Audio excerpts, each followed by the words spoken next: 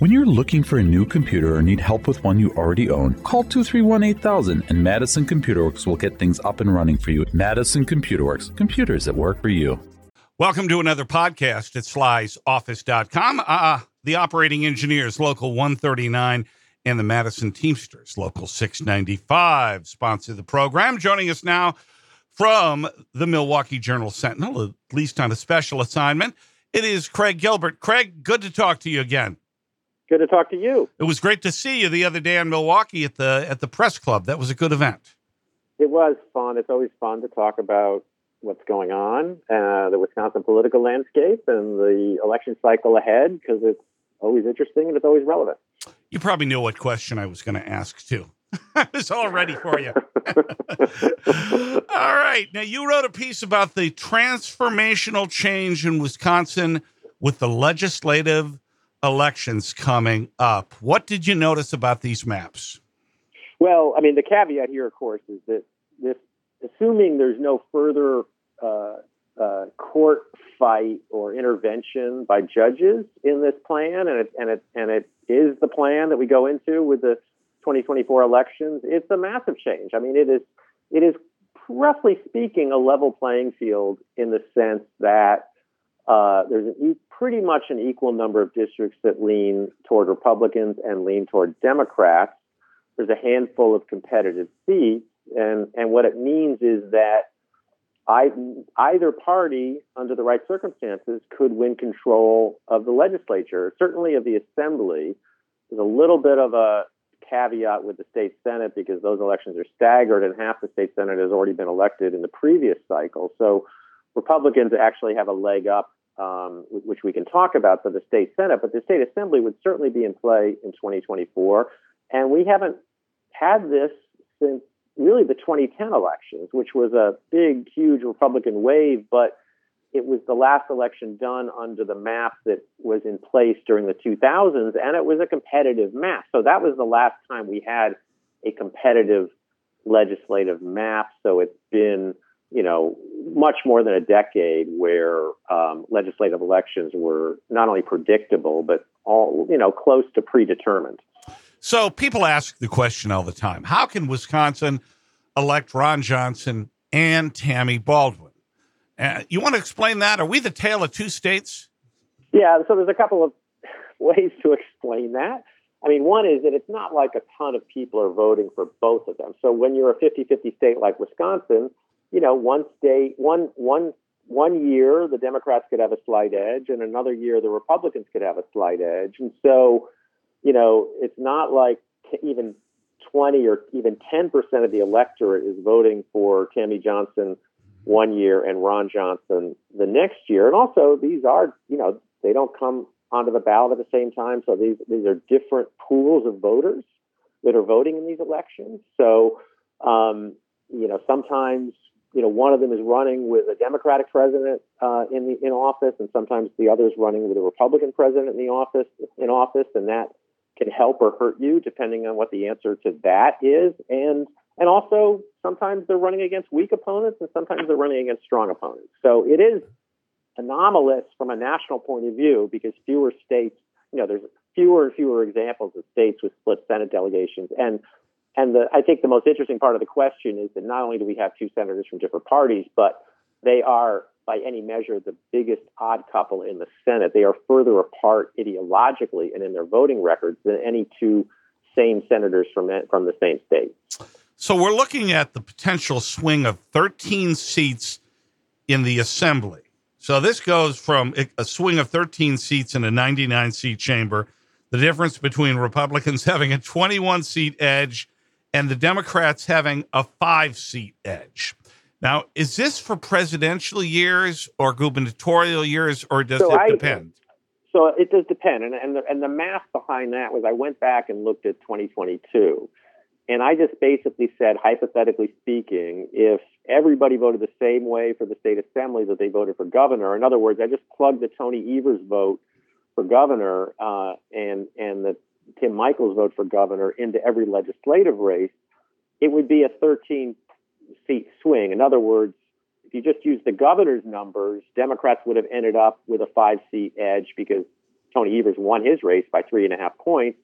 But if you use under the new maps, but if you did the same exercise under the old maps, Republicans would still have a massive majority, even while losing the statewide vote by 3.5 points. So, the actual numbers are going to depend on the cycle, but they're also going to depend on, there are going to be some races where the legislative candidate for one party overperforms the top of the ticket or underperforms the top of the ticket. And if they're an incumbent, they're probably going to overperform the top of the ticket. So it's kind of a rough sense. I was trying to give readers a rough sense of the magnitude of the change from the old maps to the new map. So it could be the difference between a 50-49 legislature and a 62-37 Republican edge in the legislature. We're not going to get, under these new maps, anything like the 25-seat or 28-seat or whatever margin in the assembly that the Republicans have had for more than a decade.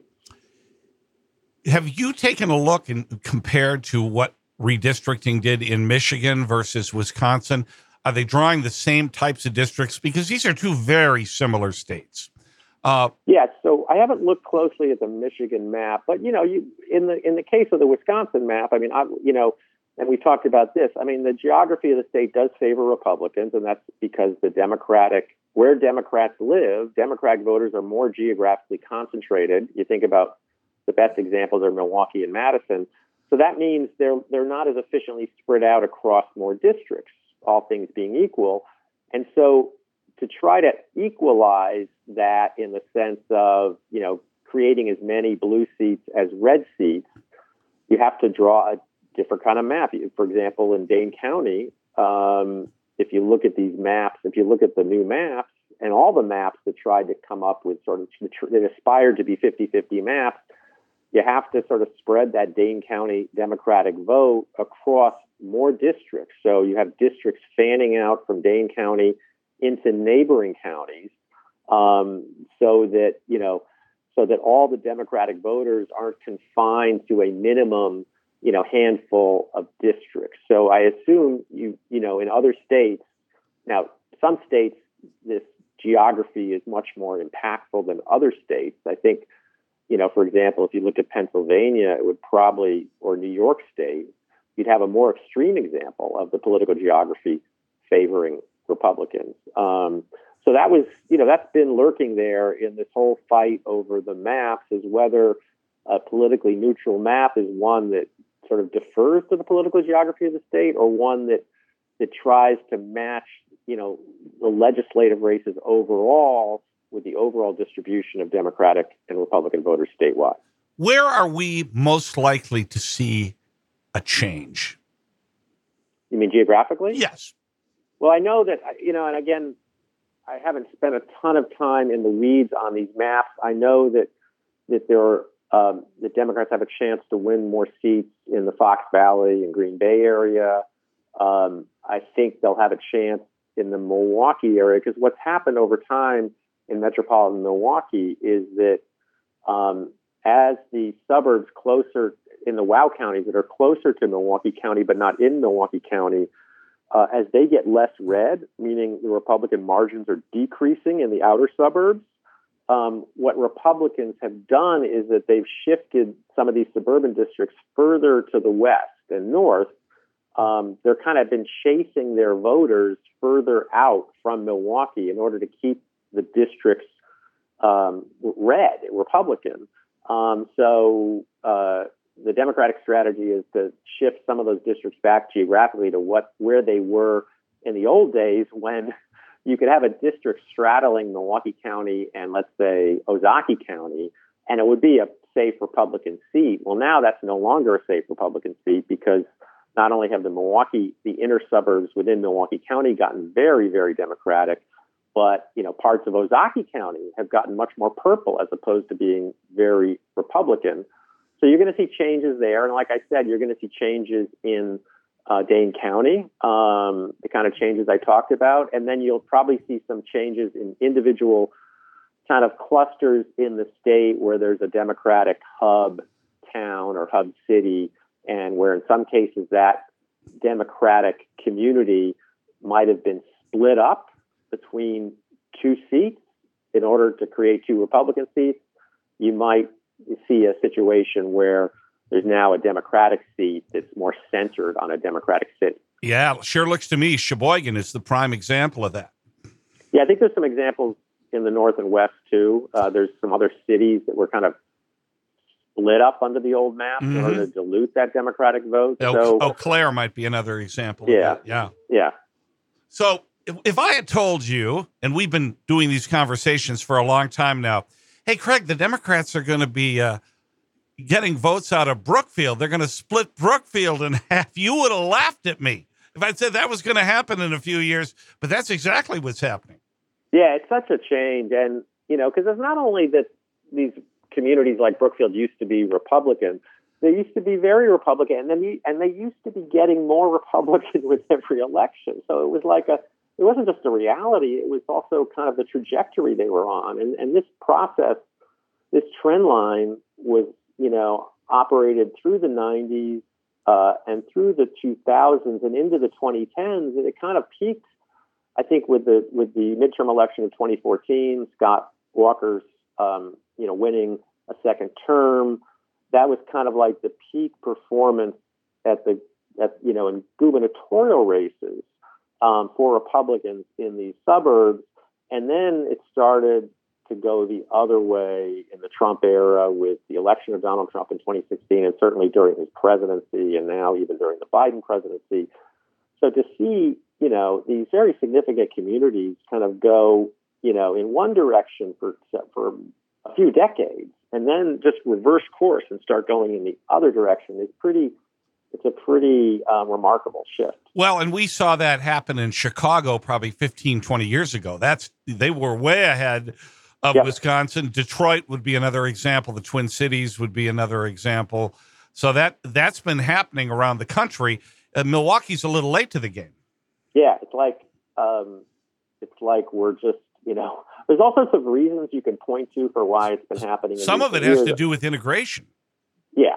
So, in terms of, I think a lot of people look at this through the lens of, Trump is, people don't love Trump. These suburban voters don't love Trump, or they're upset about Dobbs, the ruling on abortion. But it's also, like you said, another way to look at it is this is a trend that is happening in the Milwaukee suburbs, but later than it happened in the suburbs of a lot of northern cities. And then, to the other part of your question, it's always hard to separate two kinds of political change on the map. And one is, essentially the same voters shifting because, it's not the same Republican Party it was 20 years ago. And so you could have a traditional Republican voter in a traditional Republican suburb suddenly becoming less enamored of the new Republican Party because it's not the old Republican Party that appealed to them. But then the other piece of this process, the other kind of change,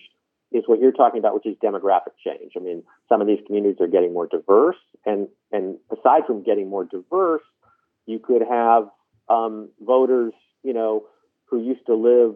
You could have white voters, white college-educated voters who used to live in Milwaukee County, moving out to, or from some other part of the country, moving into these, communities like Cedarburg or Mequon in Ozaukee County, or Brookfield in Waukesha County. And so you get new people. You get older people, no longer part of the electorate, either because they're retiring and moving to the Sun Belt or they're dying. And you have new voters, either because they're aging into the electorate, they're younger, or they're moving into these communities from somewhere else. We'll be right back. Craig Gilbert from the Milwaukee Journal-Sentinel with us at slysoffice.com. Similar to a well-tuned automobile, a guitar requires the same level of attention to perform at its very best. No matter how expensive your guitar may be, we will treat you and your instrument with the utmost respect. Call 920-723-1733 or visit jeffsguitar.com. Jeff's Guitar Clinic in Fort Atkinson. We love guitars. The attorneys at Gingras, Thompson, and Wachs have had the honor of receiving numerous awards for their work both in and outside the courtroom. But just as important as receiving accolades for being skilled attorneys, it's equally important to give back to the community in which they live and work. If you want a personal attorney that can help you in so many different areas, they've got them. They're in Eau Claire, Madison, Milwaukee, and Waukesha. They're easy to reach, gtwlawyers.com. We're back with Craig Gilbert from the Milwaukee Journal-Sentinel, and we're talking about redistricting today and the new maps. Want to thank our sponsors, Madison Computer Works and also Jeff's Guitar Clinic. All right, Craig, so these maps kind of have a different timetable as far as when they make the difference. Explain what's going on in the Senate, because that is very confusing.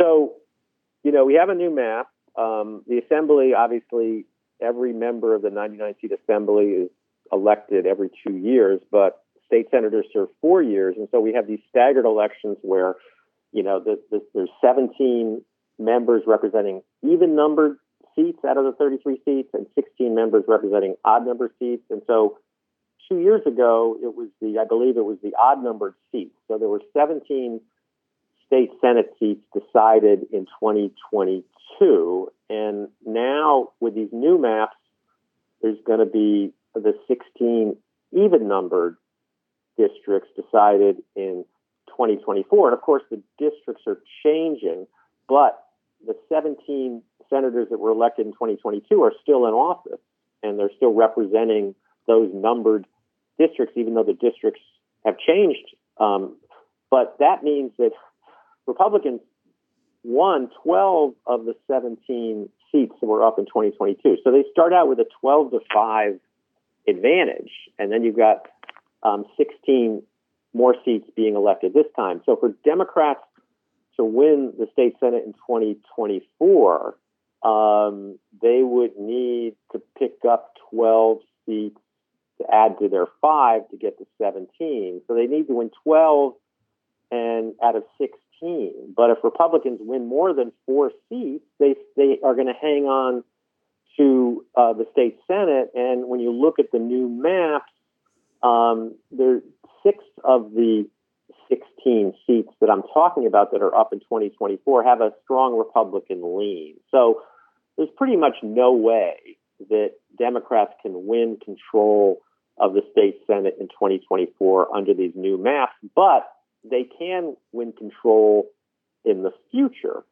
just not this cycle when it comes to the state Senate. And one interesting sidelight here is that there was at least one map before the state Supreme Court. It was the map that was offered by the so-called right petitioners, a group of academics, mathematicians, and social scientists that kind of looked at this issue and actually designed a map that was meant to put the state Senate in play in 2024 based on how the districts were drawn, based on how the districts were numbered. And under that map, the Democrats would have actually had a real chance to win control of the state Senate in 2024. I think that was probably one reason why Republican legislators, fearing that they might get, from their point of view, an even worse map than the Evers maps, if it were left to the state Supreme Court, they went ahead and passed the Evers maps and kind of put it on the governor to sign his own maps, which he did, but they got a little bit of a win out of that in the sense that they have the all but certain certainty of hanging on to the state Senate this cycle. I saw the look on the governor's face when he first heard that Majority Leader Devin LeMahieu said, yeah, we're going to pass these. He didn't look like he believed it, but he also looked like he was shocked. So my question is, do you think they called his bluff? I think they did. I mean, I don't know how much of the way this played out was calculated or what they foresaw, but, originally or initially, they passed a series of maps that were kind of like the governor's maps, but not exactly. And they sort of said, hey, the governor should sign these because they're almost just like his maps. And the governor said, no, they're not they're not my maps. So I'll sign my maps, he said, which then they called his bluff. And it, there's another element to this which makes it kind of tricky in terms of whether it's a total win for one party or the other, because I guess one of the arguments for Evers to sign the maps is, now instead of having a court-dictated resolution, you actually have a legislated resolution. You have new maps that have now been signed by a Democratic governor and approved by a Republican legislature. So you would think that would make these new maps more bulletproof when it comes to any further lawsuits. Because again, because the Republican legislators enacted these maps, and courts are more deferential to maps that have been legislated. And so that was kind of an argument on the Democratic side for signing these maps. And we could still get more litigation. But one would think that the maps would be more resistant to further court challenge now. But on the other hand, again, you have the situation with the state Senate where, and also the fact that the Evers maps overall weren't quite as favorable to Democrats as some of the other maps before the Supreme Court. So I had a former state senator, a Democrat, tell me he thought the best the Democrats could do under these maps this election would be 14. Well, that isn't getting them across the Rubicon, but it does take the supermajority away for the Republicans, which is a big deal. Yeah, absolutely. Well, and they're not, in the state Senate, they're certainly not going to have a supermajority in the state assembly. Well, and they technically don't have now. They have, although they're close. Yeah. I think if there's out of the 16, there are these 6 strong Republican maps. I think there are 10 that are either Democratic or there might be a toss-up one in there. So they could actually, and your source may be right on this. I think they, on paper, they could get to 15, but I think that would depend on what the circumstances are in that 15th seat, which I think on paper is a pretty purple district, but it may be that there are reasons to think the Republicans are going to win that district under most circumstances. So so they're going to end up presumably with 15 at the outside, and possibly 14. But it's going to take future cycles to get to a point where Democrats could imagine, having a unified government if they can hang on to the office of governor and then carve out, narrow majorities in both chambers of the legislature. That's not going to happen in 2024. It could happen in 2026. So it's kind of interesting as we look at all this. Rick Essenberg from the Wisconsin Institute for Law and Liberty said the other day on Upfront that, in fact, he doesn't believe that the way the laws are written on redistricting in our Constitution, that there should be any consideration for partisan tilt when drawing these districts, that it's strictly geographic. Will they make that argument to the Seventh Circuit Court of Appeals with Dianne Sykes? Yeah, well, I mean, so there's some interesting aspects to that argument because, of course, the maps that have been in place the last 12 years were absolutely written with politics in mind.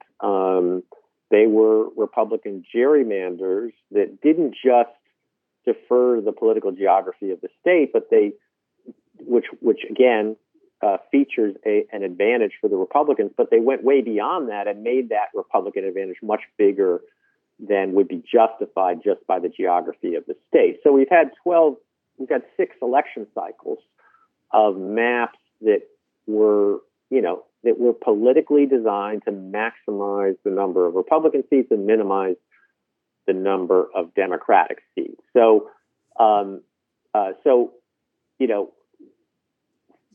Republicans have been making the argument in this new reality when there's a liberal majority on the state Supreme Court that it should be about the political geography of the state, but that's not, that their own maps went beyond the political geography of the state in the last 2 rounds of redistricting. But it's in and of itself, I think it's an argument, it's a serious argument that you can make, but at the same time, it sort of depends on whether it's a court drawing a map or, obviously the governor and the legislature can draw whatever map they want as long as it meets kind of certain legal standards.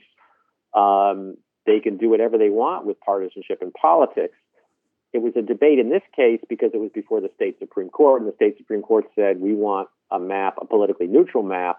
And so then the question becomes, well, what's the definition of a politically neutral map? So it's a really fascinating aspect of this whole debate. When you have states where Democratic voters are more physically concentrated than Republican voters, and the Democratic counter to that argument is, yeah, that's true. That if you just drew a bunch of random maps, they're gonna favor Republicans because of this geography. But if you can create a 50-50 map in a 50-50 state and do it without going to extremes when it comes to how the districts are drawn and whether they're compact and whether they, are within municipal boundaries and county lines and contiguous, then, what's wrong with trying to achieve a level playing field in a state that's 50-50? That's the Democratic argument. Well, there's no greater example of that than the far northwest district that was drawn, that includes the cities of Superior, Ashland, Bayfield, and Hurley. Because, in all the northern parts of those counties are very liberal, and the southern parts of those counties are more like the rest of northwestern Wisconsin. Exactly. Right? Exactly. So those are a bunch of Swedes and Finns that have been progressive going all the way back, 100 years in the state of Wisconsin. There were elections where a Democrat won Douglas County and lost Dane County. That's how Democratic Douglas is going. I think Adlai Stevenson won Douglas County. Yeah, it does blow your mind when you go back and look at what the map used to be. It is. Marty Schreiber lost Dane County, but won Sheboygan and Manitowoc County. How's that for a little fun fact? I remember looking back in the wonky suburbs, and New Berlin was more Democratic than Shorewood, that kind of thing. If you go back far enough in time, isn't that something? Let me ask you one question before we're done today. When it comes to drawing the maps, I've heard two arguments that all it takes is somebody that is creative and smart and really understands the state and every precinct, that's still the best way to get the most favorable map for your side versus the technology that's used today. Have you kind of followed that debate at all? Yeah, and the technology is incredibly powerful. It does require both, because you can do certain things with the technology that are just really hard to do by hand when it comes to even issues like we were talking about with the state Senate, when you've got, staggered elections and you have to try to figure out odd numbered and even numbered districts and, what the implications of that are for each succeeding election cycle. So the technology is incredibly powerful. Another piece of this where you kind of need both the technology and the kind of strategic understanding of the map, and you alluded to this earlier, is, this map is not static. I mean, these voting patterns change, and the map, the political landscape is a fluid, dynamic thing.